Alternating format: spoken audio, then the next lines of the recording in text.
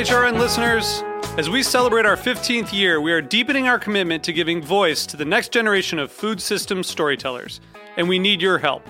Our internship and fellowship programs help activate new possibilities for underrepresented and underestimated young people through experiential journalism, audio engineering, and production training. Through these unique programs, HRN helps food equity stewards build essential workforce readiness skills that expand their potential and foster economic mobility. Please consider supporting these critical programs.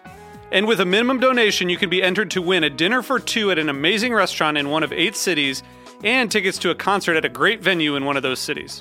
We have incredible partners across the country who have donated, as they also share our passion for helping to educate the next generation of food systems storytellers. Check out heritageradionetwork.org/15 to donate and enter to win today. That's heritageradionetwork.org/15 to donate and enter to win today. And make sure you donate before March 31st. Thank you. Today's program was brought to you by Union Beer. For more information, visit greatbrewers.com. Hi, this is Celia Kutcher, host of Animal Instinct, and you are listening to Heritage Radio Network, broadcasting live from Bushwick, Brooklyn. If you like this program, visit heritageradionetwork.org for thousands more.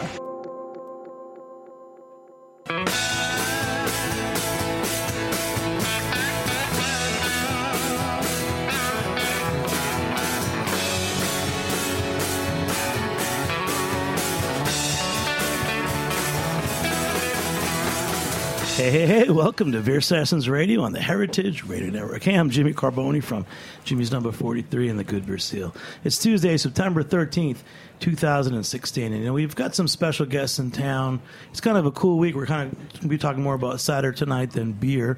Yesterday was the Cider Week New York City press preview, and so we have some guys that are coming in the show. John Reynolds from Blackduck and Finger Lakes, and Ryan Burk from Angry Orchard. But the show came together because Tom Oliver, months ago, emailed me and said, hey, man, we're going to be at Wassail, that great cider bar in the Lower East Side, on September 13th for dinner. I'll be there with Ryan Burk from Angry Orchard. So that's kind of the show. We're joined by BR Rolya, who's Shelton Brothers, the importer of Oliver's. And again, John Reynolds from Blackduck will be joining us. But, BR, it's always great having you on the show. Thanks, Jimmy. I haven't seen you in a while. It's been a little while. But, to me, when we first started doing cider shows years ago, Tom Oliver was one of our first guests. And what does he mean to you guys? Because at Shelton Brothers, you were all beer, and then one day you discovered Tom Oliver. Exactly, and we were happy to have done so.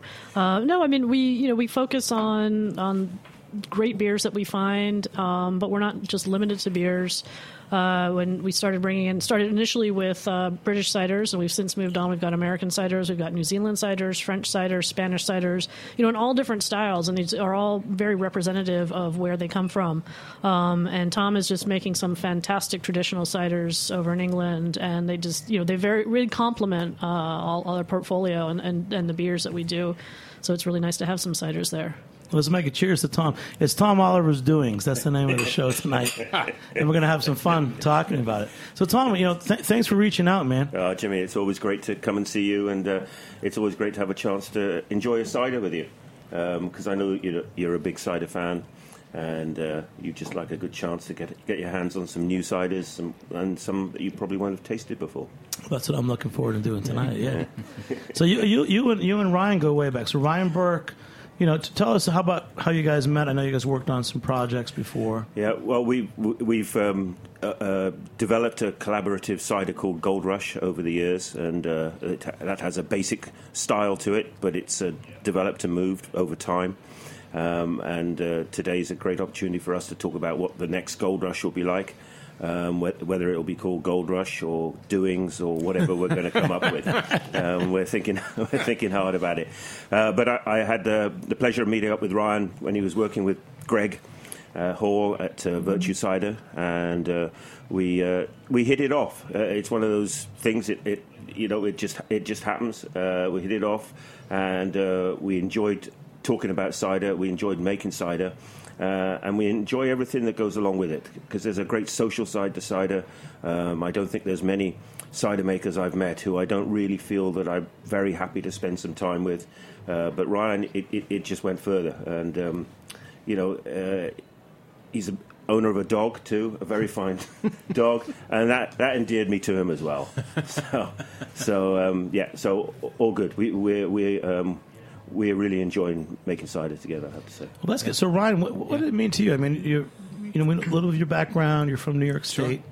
Yeah. I mean, I think for me, Tom's just been a sort of beacon of what's possible. I'd certainly had cider before and made cider before meeting Tom, but well before meeting him, and thanks to Shelton Brothers, I got to try cider, and I just had never had anything like that before. And I was at the time really interested in lambic, sour beer, Cantillon, and all the usual suspects in that group. Kind of tuned into what Sean is doing up at Hill Farmstead.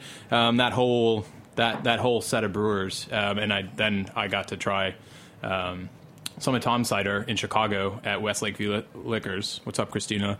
One of the best bottle shops in the country, if not the world. And I had it there, and it changed my life. That sipping that cider, like, I can't believe this is cider.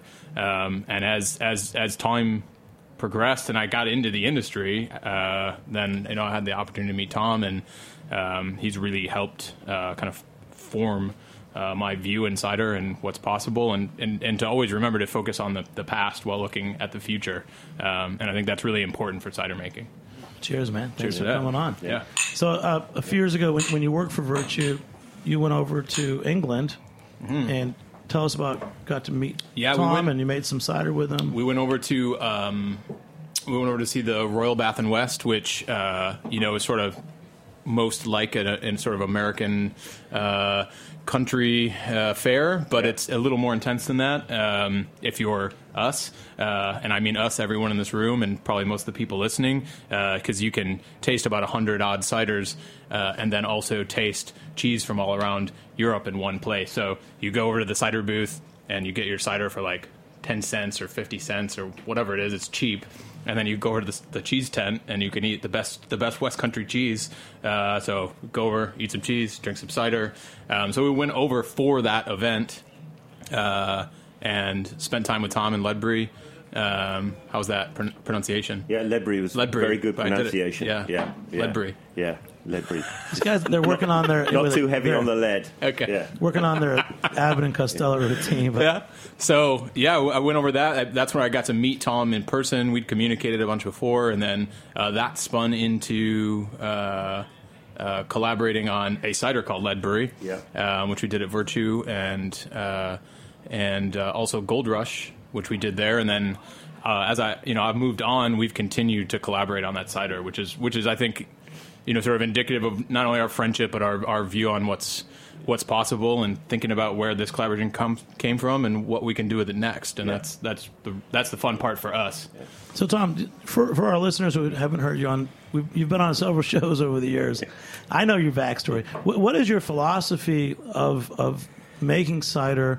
And there's a lot of history behind, your orchard. Yeah. Well, Herefordshire, where I come from, is the epicenter of bittersweet cider apple growing.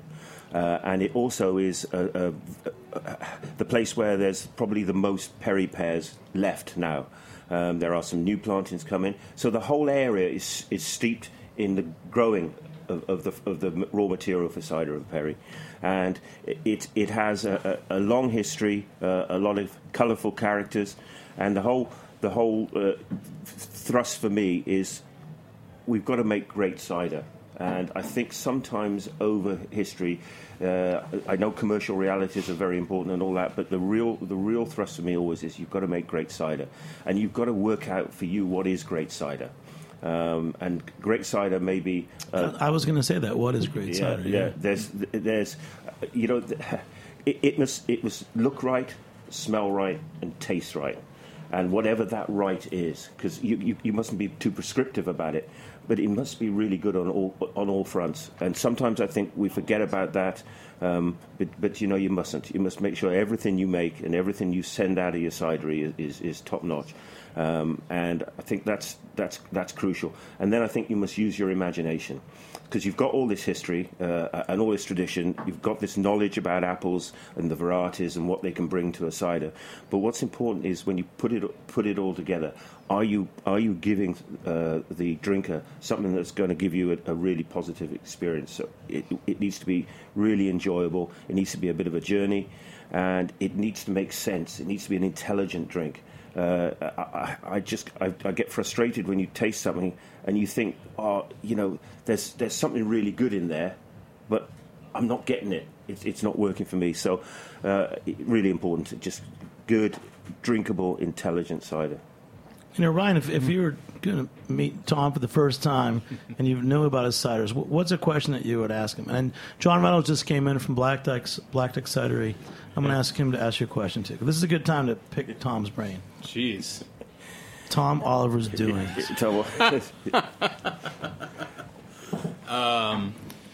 Yeah, I guess it's hard for me to ask a question of Tom that I haven't already asked him, because I honestly lean on him so much as a mentor on so many things in cider making, but nothing else. Nothing.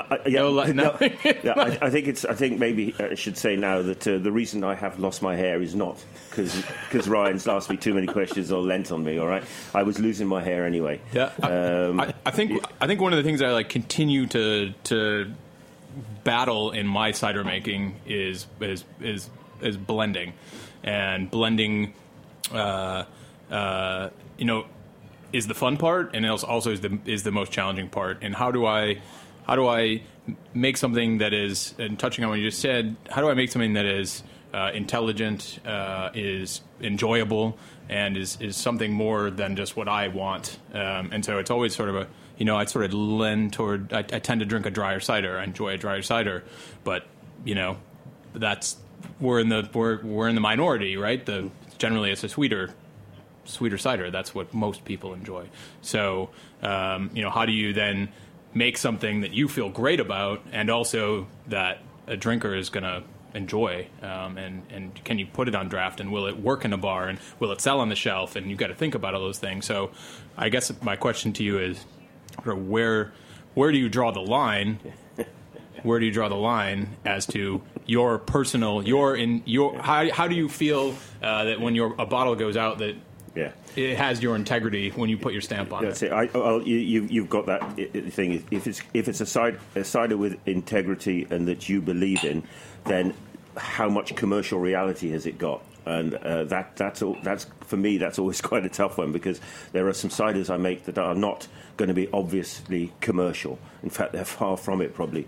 But I still think they're ciders worth making because they have something to say, and they do open up the possibility of what cider can be. And I think that's important to do that.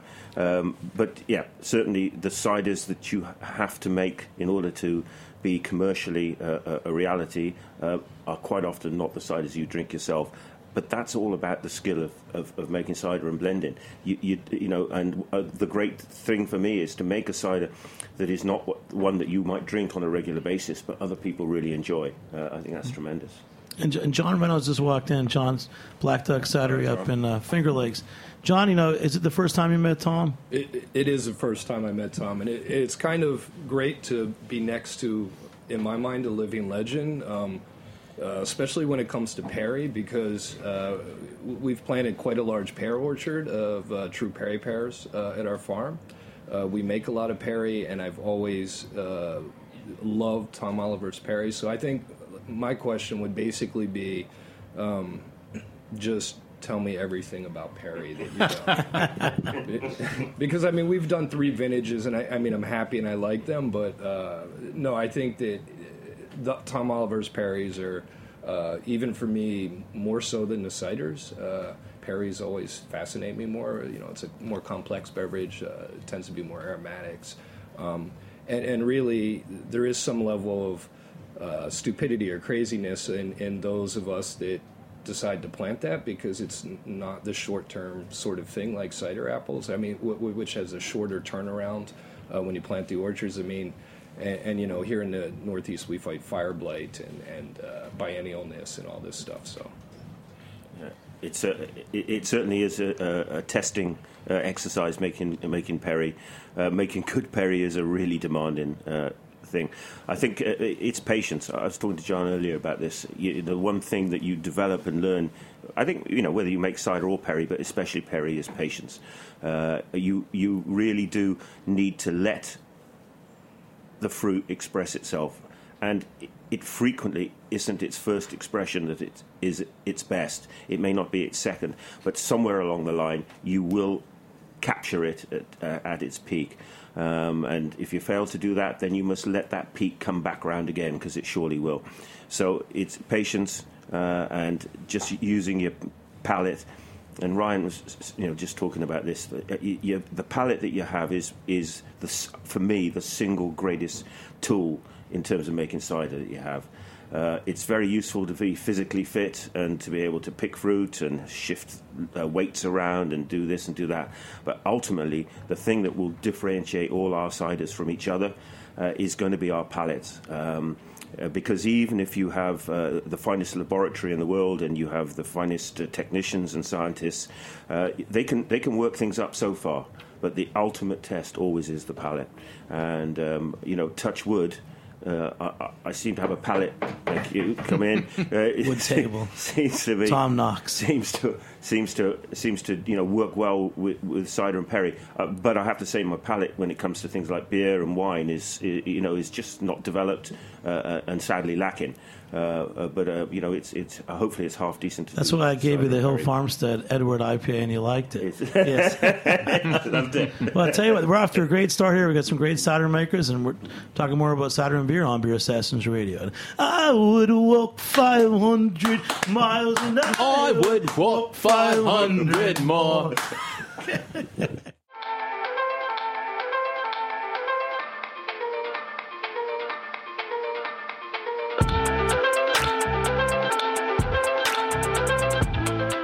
Music for this commercial break is brought to you by Taxdog, and this one's called Vicodin Dreams.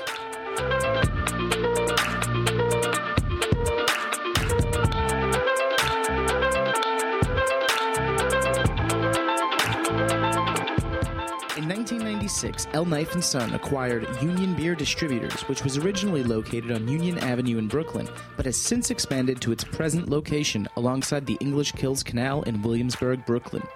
Union Beer has grown dramatically in the last decade as the primary distributor of Anheuser-Busch products for Kings County, Brooklyn, through the hiring and development of the best people in the industry.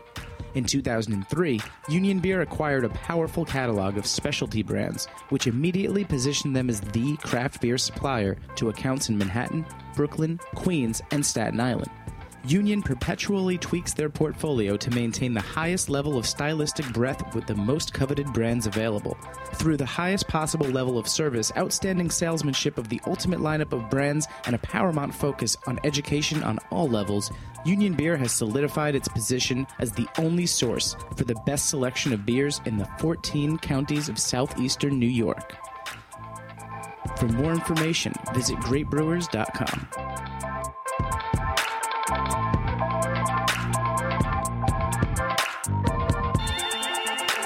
Hey, welcome back to Beer Assassins Radio on the Heritage Radio Network. Hey, before we close out with a Proclaimers song, Tom Oliver's secret day job is he manages rock and roll bands and something, so we always sing the Proclaimers song. I thought it was a great attempt too, Jimmy there, and Ryan coming in on the second harmony was very good. Mm-hmm. We were on to something. Are we auditioning? Yeah. I don't know. But Tom, we were talking about a little background on all you guys, and John from Blackduck's in the house, BR Rolya from Shelton Brothers, and Ryan Burk. But Ryan, we didn't get to talk about your first cider, so this is something different. You guys, Angry Orchard, mm-hmm. You were a brand, and now you actually have orchards and a cidery in New York State. Yeah, about 2 years ago now, we purchased a property up in a little town called Walden, so right off the Hudson, a couple miles. and it's our center for innovation. We're doing all our new product development out of there. So it's an opportunity to move cider forward, and from a liquid standpoint, and also So first, tell us what this cider is in our glass. Yeah. So this is First Flora. This is a pretty special cider for us. It's the first fermentation that we did in Walden at the cider house. So in the first 3 months of production, we didn't pitch any yeast in the property. We did everything natural. We didn't want to have any inclusion of controlled Saccharomyces yeast strains. So we did everything totally natural. There's a series of ciders that we're calling the Valley Fleur, and this is one of them. So this particular cider is a blend of bittersweet, bitter sharp, and sharp apples, all from New York and the Northeast. Total wild fermentation, fermented very cold, 45 degrees at peak. So it took about 4 months to get it to dryness. And then it spent about 5 months in used Calvados barrels. And then blended to bottle, totally unfiltered, still, very low sulfur. We really wanted to present this in its natural form. It's really, it's sort of a once in a cider house opportunity for us, right? We can never really make this one like this again. How about Tom and then John? Just tell me what you think about Ryan's first cider. Very nice cider. The great thing about a cider being wild yeast fermented, it can still be very clean and straight. And this tastes to me like a really clean fermentation. And there's some lovely sweetness being pulled out of the Calvados barrels. And so you get a lovely, both a warmth but a roundness to this cider, but there's enough sharpness and everything. No, it's a good cider, and very pleased to drink it. Yeah, and we were at the New York Cider Association cider tasting yesterday, and it was 30-some cideries, tasting sort of as a preview before Cider Week. And I will say, out of all the ciders and Perry's that I tasted there, that was my favorite. Thanks, man. It wasn't even close to me. Say that again, man. It was official. John it was Reynolds. my favorite. Thanks. Yeah, Dude. without a doubt, it wasn't even close. So.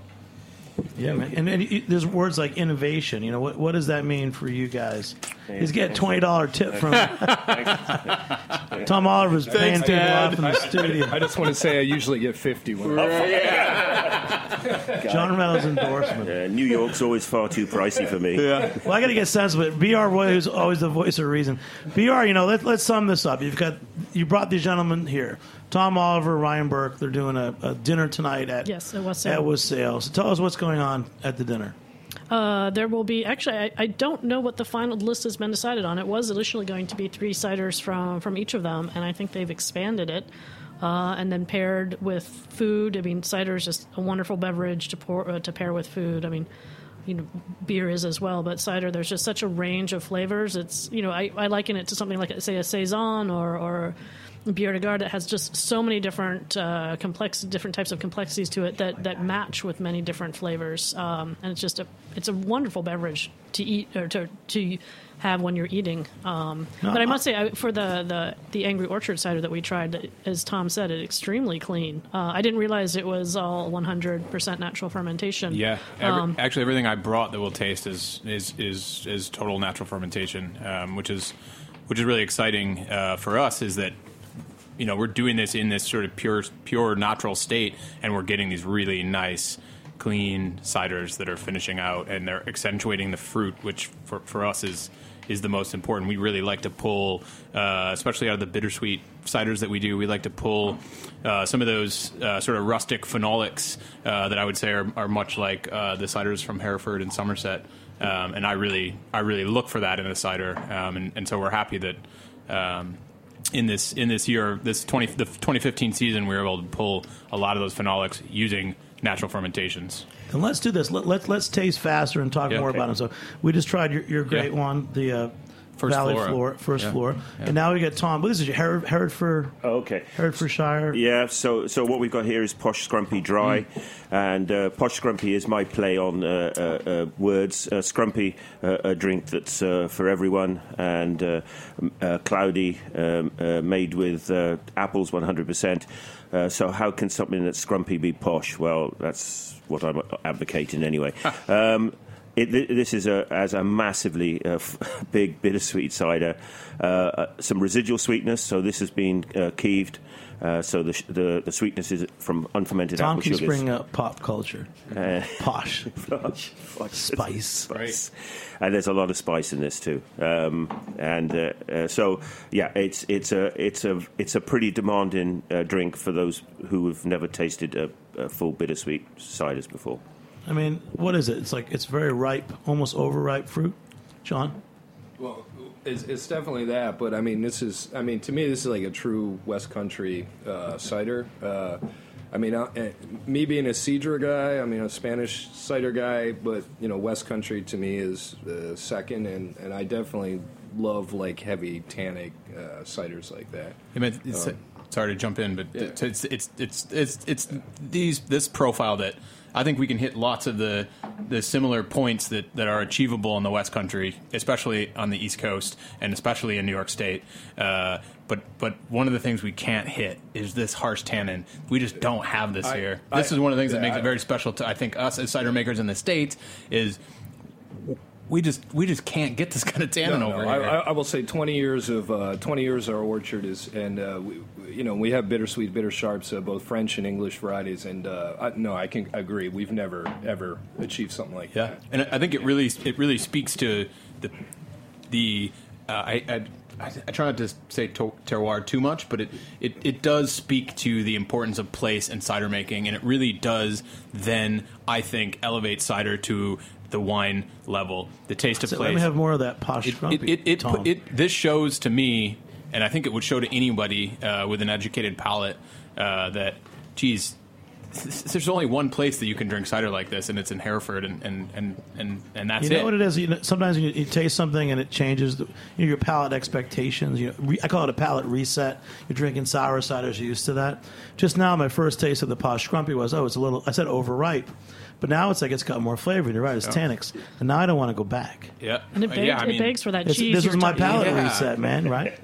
It is a tough one too. When you drink these ciders, the fullness of it and the length that you get from the tannins, it's a huge aftertaste too.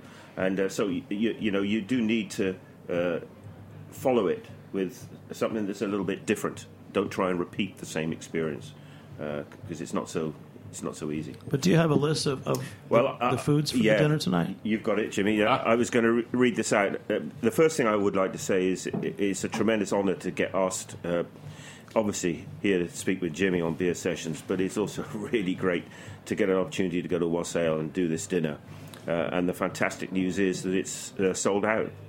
So we think that's 50 people or come in. And should we say I was over in England with you in May, and we were having a drink, and Tom told me he was coming to the States, and I said, we should do a dinner together. And so I texted Dan Pucci while we were sitting there, Dan Pucci over at Wassail, and said, hey man, Tom's going to be in town. Can we do a dinner? Absolutely, within 5 minutes, and then boom, we're doing it. So that's been super cool. Wassail is that whole team, that whole crew has been really supportive. It's been fun to work with them on this. They've come up with some great dinners here. So here we go. Chilled smoked duck, plums, brioche, chiso. It shows my lack of knowledge there. Caramelized carrots, corn, pomegranate, molasses, and basil. Basil, what's that? Okay, yeah, I think that's basil over here. Roasted poke loin. I think roasted pork loin's pork everywhere, isn't it? Mustard cream sauce, baby fennel, tempura kale, and then panna cotta, peach compote, streusel. So it sounds better when he reads it in an English accent. Yeah. Does anyone need any translating there? Does anyone know what rocket is? Okay. In the vegetable garden, it's arugula. Thank you, BR. That's always in the old English cookbooks. Rocket. Yeah. That's a good one, man. I want to give a shout out to about Wassail. I know when they opened, they were a vegetarian restaurant, and I know that they've added meat. And I say, raise our glasses to Wassail for having meat, because my glass is staying on the table. Sorry, Don. But this is really historic to have you guys all here together. And in the time that we've had Cider Week, it started in 2011, and the different shows we've done. Just having Ryan here. I mean, what did it take for Angry Orchard, which again to me was a brand, to go into New York State, and set up this cider facility, doing innovation, bringing in someone like you, and also you sound like you were so involved in pushing the future of New York State cider. Well, I think we're all involved in that. I'm happy and honored to be a part of it. We have a super strong collection of cider makers. I of course have a certain amount of passion for my home state, and so I'm really excited to see where we can all take it.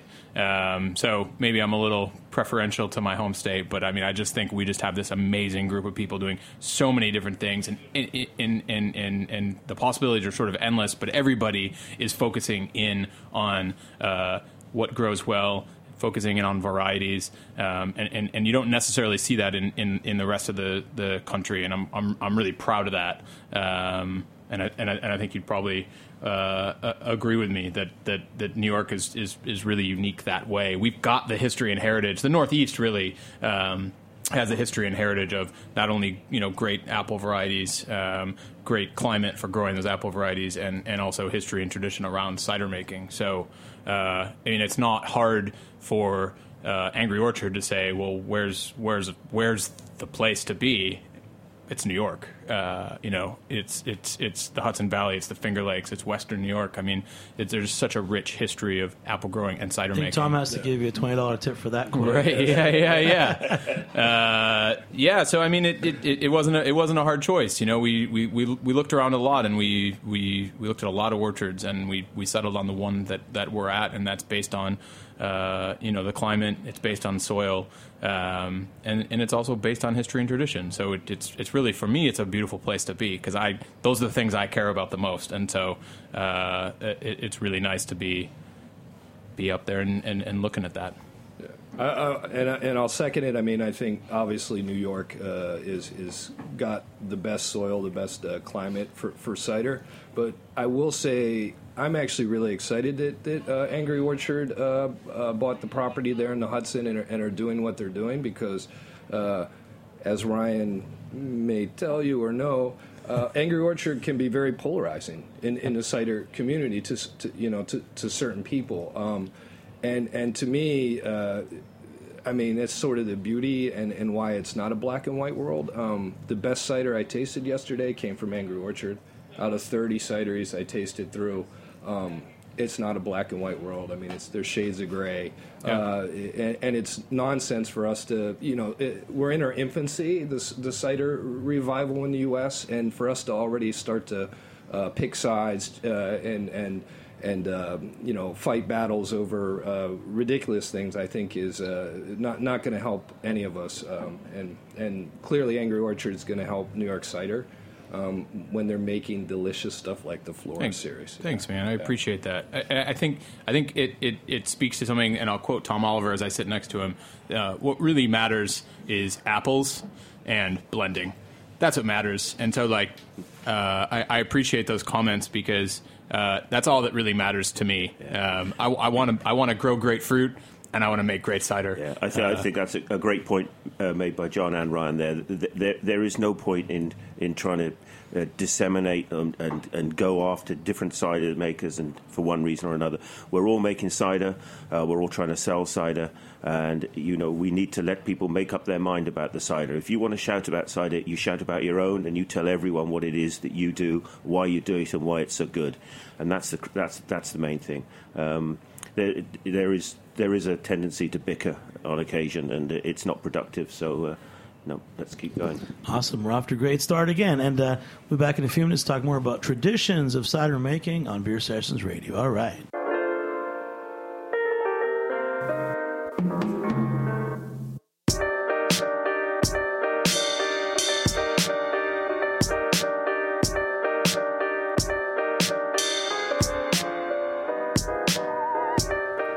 Music for this break is brought to you by Taxstar, and this one's called Pianissimo Short.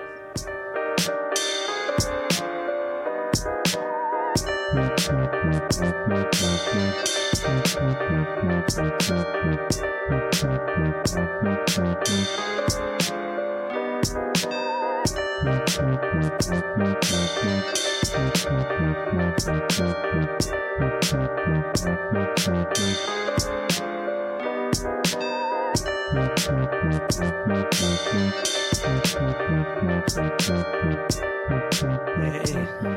welcome back to Beer Sessions Radio on the Heritage Radio Network. Hey, check us out, heritageradionetwork.org. You can become a member. You can become a supporter. Just go to the site, heritageradionetwork.org. We have more listeners than ever. We just found out that Beer Sessions Radio has people listening all over the world. And we're proud to have people from Sweden, England. I think that's how we know Tom Oliver. He sits at home and listens to our show. And it puts me to sleep for all the best reasons, Jimmy. And then you say, man, I'm going to call this one Posh Scrumpy and bring it to Jimmy. Posh Scrumpy. Posh Scrumpy. So BR, I want to talk to each one of these guys. Each one's from a different region. Now Ryan's place is in Walden, Hudson Valley. Tom, of course, Herefordshire in England, and John is in the Finger Lakes. Both great apple growing regions. What do you think, or do you have a question about tradition in cider making and maybe the role that it's playing in each one of these guys' ciders? Well, I think that's what's so interesting is that there are different traditions in all these different regions. When you look at the Basque cider, for example, compared to a New York cider, completely different. And even some of the producers who are using the similar type of apple varieties coming out with much different flavors, either based on their yeasts or their blending techniques or the barrels that they've aged in. As I was saying, we have ciders from around the world that represent that sense of terroir, as it were. As Ryan mentioned, I don't like to overuse that word, but it really does apply to the ciders that we get out of these different regions. And we've been very lucky for here in New York that there is a very open mind towards ciders, and then that has a lot to do with the traditions of the Hudson Valley. People much more receptive to ciders, I think, earlier in this market than in some other places. And for some people, for coming from beer into cider, it's a very easy transition if they are into the bigger, bolder flavors of the lambics, the gueuze, wild fermented ales, because there are some similarities where it's not just the sweet carbonated apple juice that many people think of. So we find it's a lot of beer drinkers have a very easy time transitioning over to the ciders. But one question I wanted to ask, we have one cider producer from Quebec in Canada, and was very surprised the last time I was up there doing the cider route that every single cider producer uses 100% eating apples. And yet some of them are coming out with some very interesting and complex flavors. Would you consider using 100% eating apples to make a cider, or is that just a heresy? I don't think it's a heresy at all. I think it's a real challenge because a lot of what I look for in a cider comes from the tannins, which means it's going to be a bittersweet or a bitter sharp cider. But I think great cider can be made with any apple, but you just have to understand what that apple is going to give you, how you best present it. So the opportunity I think that would exist is if you can somehow keep some of that natural sweetness from non-cider varieties and match it against the acidity, and then build up some depth of flavour around that axis, those two axes. That would be a good thing. Unfortunately, Kevin sharp sweet ciders is harder than Kevin bittersweet apples. So it's a challenge, but it's one definitely worth looking at. I would jump in on the Quebec thing because predominantly those are Macs and Cortlands and to a limited extent Spartans, and it's just night and day the apples in Quebec versus say that same variety in the Finger Lakes or the Lower Hudson or even Lake Ontario. And having worked for Cornell and I used to do fruit research and even like a place like Lake Champlain, which is a very small New York apple growing region, the Macs and Cortlands are far superior there. Like quality, even just for eating. It's almost too warm. I think for some of those varieties when you start talking Lower Hudson and Finger Lake. So I think that climate, especially there in Quebec, makes a huge difference, even though they're using some of those dessert varieties. Well, let's jump. So Ryan, you guys bought a facility or made a facility in Hudson Valley. We built one, yeah. Tell us the background of that, the origins, were there existing trees? Yeah, the orchard was existing. It's a 60-acre piece of property. It's been farmed by the Christ family. Walden for the last 100-odd years. Jeff, who we bought the property from, it was his first orchard to take on from his family. So when he was in his late 20s, he took that orchard over and farmed it and continues to farm it to this day. So we bought the orchard from him. It's 60 acre. The land is 60 acres. The planted acres are about 50, and that's all Macintosh. Some of the earlier Macs, Pioneer Macs. There's some Spartan. There's some Rome, John and Mac. It's all culinary fruit, or was all culinary fruit until spring, where we started replacing some of the trees. So we replaced 3 acres of culinary fruit with traditional bittersweet cider fruit, and a few American heirlooms like Golden Russet, Northern Spy. And this spring we'll do actually 4 acres this spring. And over time, we're planning to transition that whole planted 50 acres from, culinary fruit to bittersweet fruit, bitter sharp fruit, and sort of right in the middle of that. So that's kind of the Hudson Valley tradition. Yeah, I mean, there's a tradition of cider making there for sure that you can trace back. In fact, when we bought the property, there was an old barn on site that we had to take down. It was kind of beyond repair, and within that was an old cider press, cider or apple sorting material and stuff. And if you come to take a visit, sort of half the cider house is production, the other half is for people to come and experience not just Angry Orchard as a brand, but cider as a category. So we put a lot of time and effort into the history of cider making globally, all the way down to as local as where you're standing. So a lot of it is about the history and heritage of especially of New York State apples. And I guess, we feel as Angry Orchard, we've got the loudest mic. And for us, it's an honor to be able to talk into it. But it's also, a privilege to maintain. And it's on us to have a tap room where 1,000 people come in on a Sunday and make sure that when they walk out of there, they know what cider is, because often they're walking in and they think it's cider beer. But when they leave our tap room, they've seen that cider has a history, cider has a present, and cider has a future. And a lot of that's based in New York State, where they're standing. And a lot of it comes from Tom, and not just Tom specifically, but Tom, England. if you say, like your tradition, if you say cider to Americans, what do you think they're expecting when you say that? It's still the vast majority of people still think that cider is a non-fermented apple juice. I'm sure of that, but there are a growing number of people for whom cider is obviously an alcoholic drink made from apples, and the apples are usually potentially specific for cider.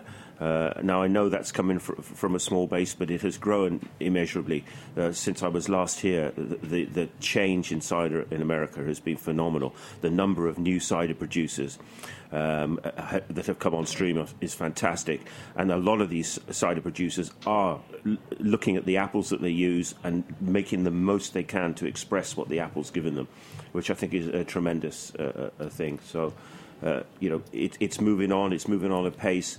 But as Ryan and John both say, you need to focus in on the apples really, because that's key to it. And Tom, I always think about food and beer pairing. So for fruit and cider, earlier Ryan was talking about that place in England where you could go to one side and get the cider, the other the cheese. Tell us about a couple of your ciders and some English cheeses that you like to eat with them. Okay, so when it comes to perry and off-dry perry, I love a single Gloucester cheese, because single Gloucester is a really delicate, simple tasting cheese, but when you pair it with perry, the floralness of the perry goes so beautifully with the milk in the cheese, and the milk comes from Gloucester cattle, and it really is a truly wonderful combination. So that's almost my top cheese perry combination with cider. This posh scrumpy is tremendous. Scrumpy. Posh Scrumpy is great with strong cheddar. So Keen's cheddar, Montgomery cheddar. Posh Scrumpy. And Keen's cheddar, Montgomery cheddar, which I'm sure you can get at Murray's, is a tremendous combination. Cheese in cider in particular. I don't know. Is there a better pairing? Just maybe pork. Yeah, right. But cheese, pork, and cider. But when you go to the vineyard, and of course, unfortunately, in the States, this isn't true. But when you speak of Hereford and Somerset, if you were to go to a vineyard in the States, there's no pigs running around. There are no sheep. If you go to a brewery, there are no pigs. There are no sheep. If you go to the orchard, unfortunately, in the States, there are no pigs or no sheep. But if you go to an orchard in Hereford or Somerset, there are pigs and there are sheep and they're running underneath the trees, and their milk or their meat is going to food, and the apples on the trees above them are going to cider. And I'm sorry, but there is nothing better that you could pair with the meat and that cheese than with the cider that's grown on the trees. Here's $100. More money. Yeah, but I mean, there is nothing better. That's it. Yeah. I'm sorry to my wine and beer friends, but there is nothing better. I will say you can come to one cider in the U.S. and actually see pigs. Come to Blackduck. You can pet the pigs. And then you can eat the pig at some point when we butcher those pigs after we fatten them up on the pumice. And we do guinea hogs, so we do lard breed pigs because I like really fatty pork with my cider. So yeah, and now we're getting ready for a dinner at Wassail. Yeah. Music to my ears. Yeah.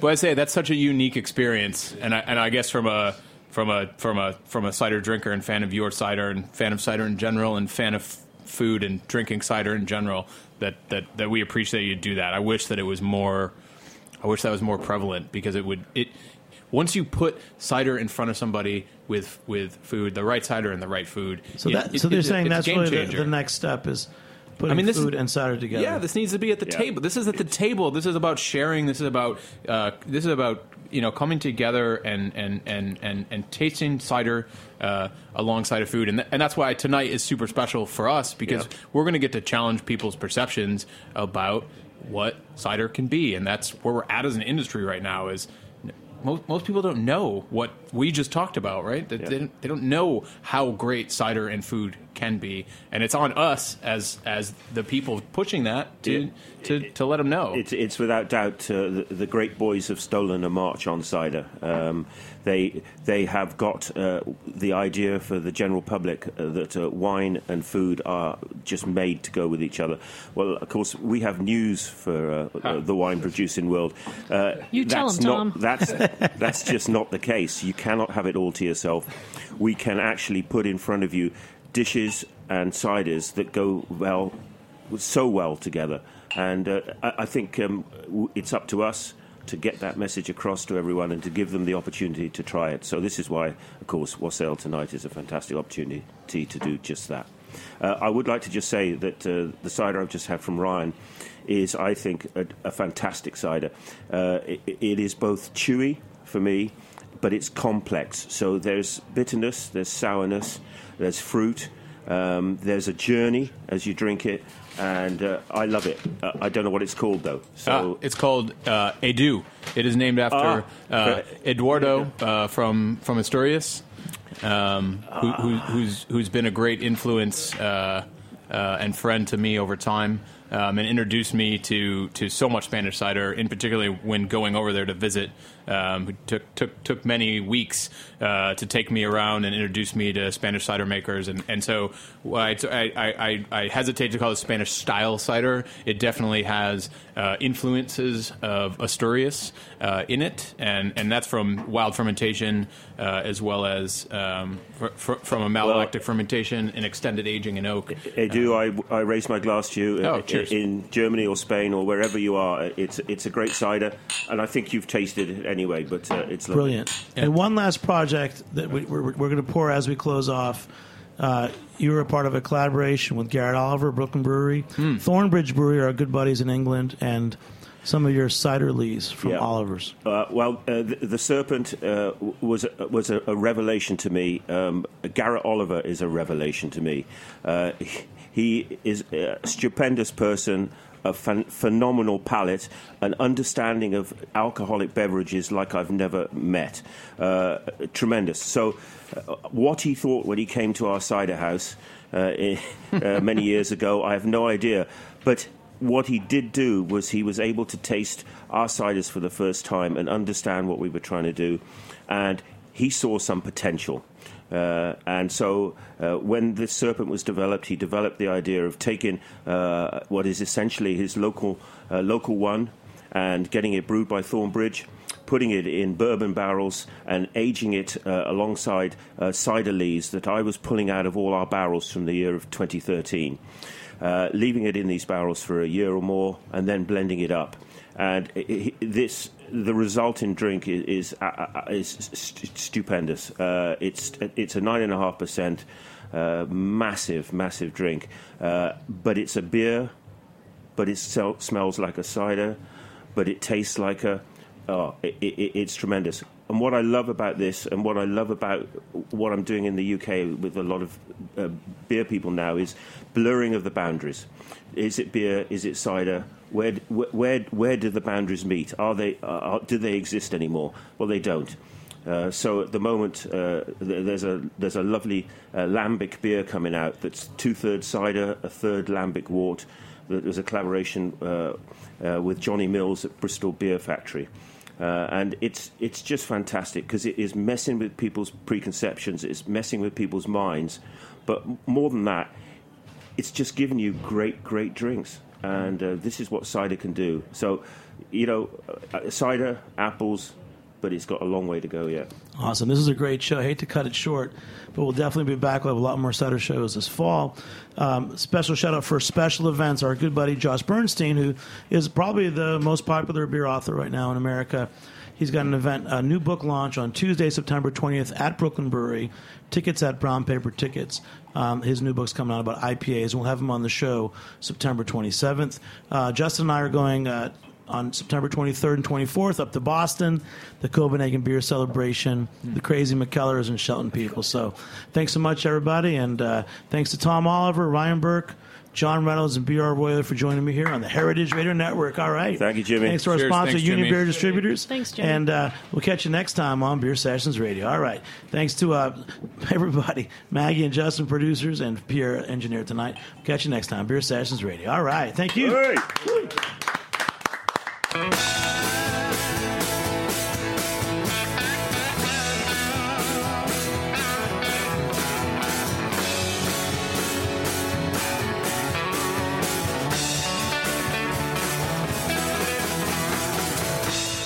Thanks for listening to this program on heritageradionetwork.org. You can find all of our archived programs on our website or as podcasts in the iTunes Store by searching Heritage Radio Network. You can like us on Facebook and follow us on Twitter at @heritage_radio. You can email us questions at any time at info@heritageradionetwork.org. Heritage Radio Network is a nonprofit organization. To donate and become a member, visit our website today. Thanks for listening.